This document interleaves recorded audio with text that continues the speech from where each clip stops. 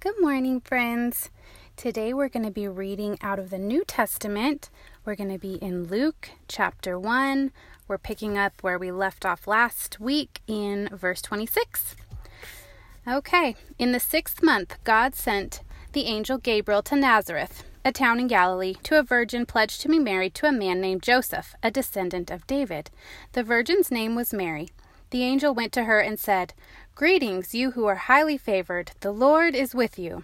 Mary was greatly troubled at his words and wondered what kind of greeting this might be. But the angel said to her, "Do not be afraid, Mary. You have found favor with God, and you will be with child and give birth to a son. You are to give him the name Jesus. He will be great and will be called the Son of the Most High. The Lord God will give him a throne, the throne of his father David, and he will reign over the house of Jacob forever. His kingdom will never end." "How will this be?" Mary asked the angel, "since I am a virgin?" The angel answered, "The Holy Spirit will come upon you, and the power of the Most High will overshadow you. So the Holy One to be born will be called the Son of God.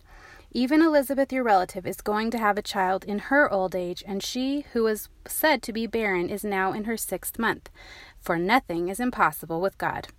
"I am the Lord's servant," Mary answered. "May it be to me as you have said."